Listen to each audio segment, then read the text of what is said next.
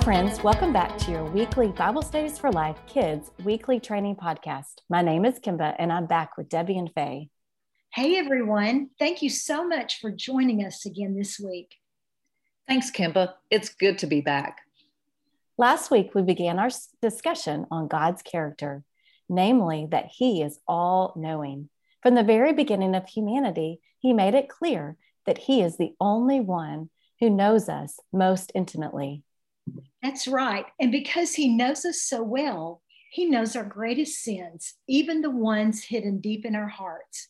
That's why we need a Savior to rescue us from the punishment that we deserve.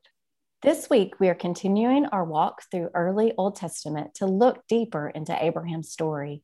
Remind kids and preschoolers that God had a plan for Isaac to be born to Abraham and for his people to come from these two men's lines. He promised Abraham that he would send him a son and that his ancestors would be countless. Kids will hear the story of how God asked Abraham to sacrifice Isaac.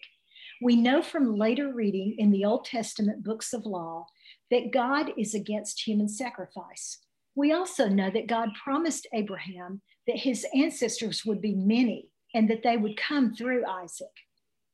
Therefore, this command can be confusing to us, and I am sure it was confusing to Abraham, but he trusted God.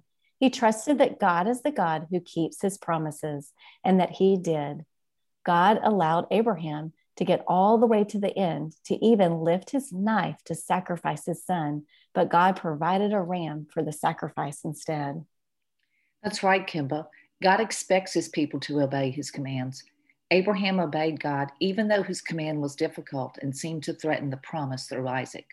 Lead kids to understand that obedience to God reveals love and trust in God. Abraham was definitely not a perfect man, but he left a legacy of obedience to God. Since Adam and Eve, everyone except one person has sinned against God.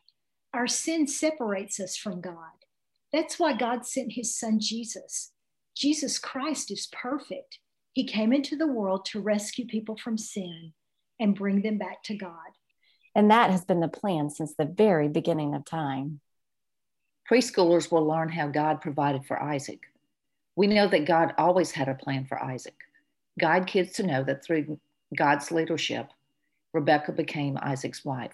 God also helped Isaac and Rebekah have a family, and God knew what would happen to Isaac's family. And many years later, a baby boy named Jesus was born into the family. Jesus fulfilled God's plan to save people from sin and fix their relationships with him.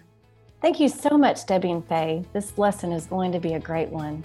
Leaders, be sure to check out the levels of biblical learning for your age group and consider how you can teach kids that concept through this Bible story. For extra emphasis, consider sending this week's level of biblical learning to parents. For activity ideas, go to BibleStudiesForLife.com and look under Leader Extras for Kids.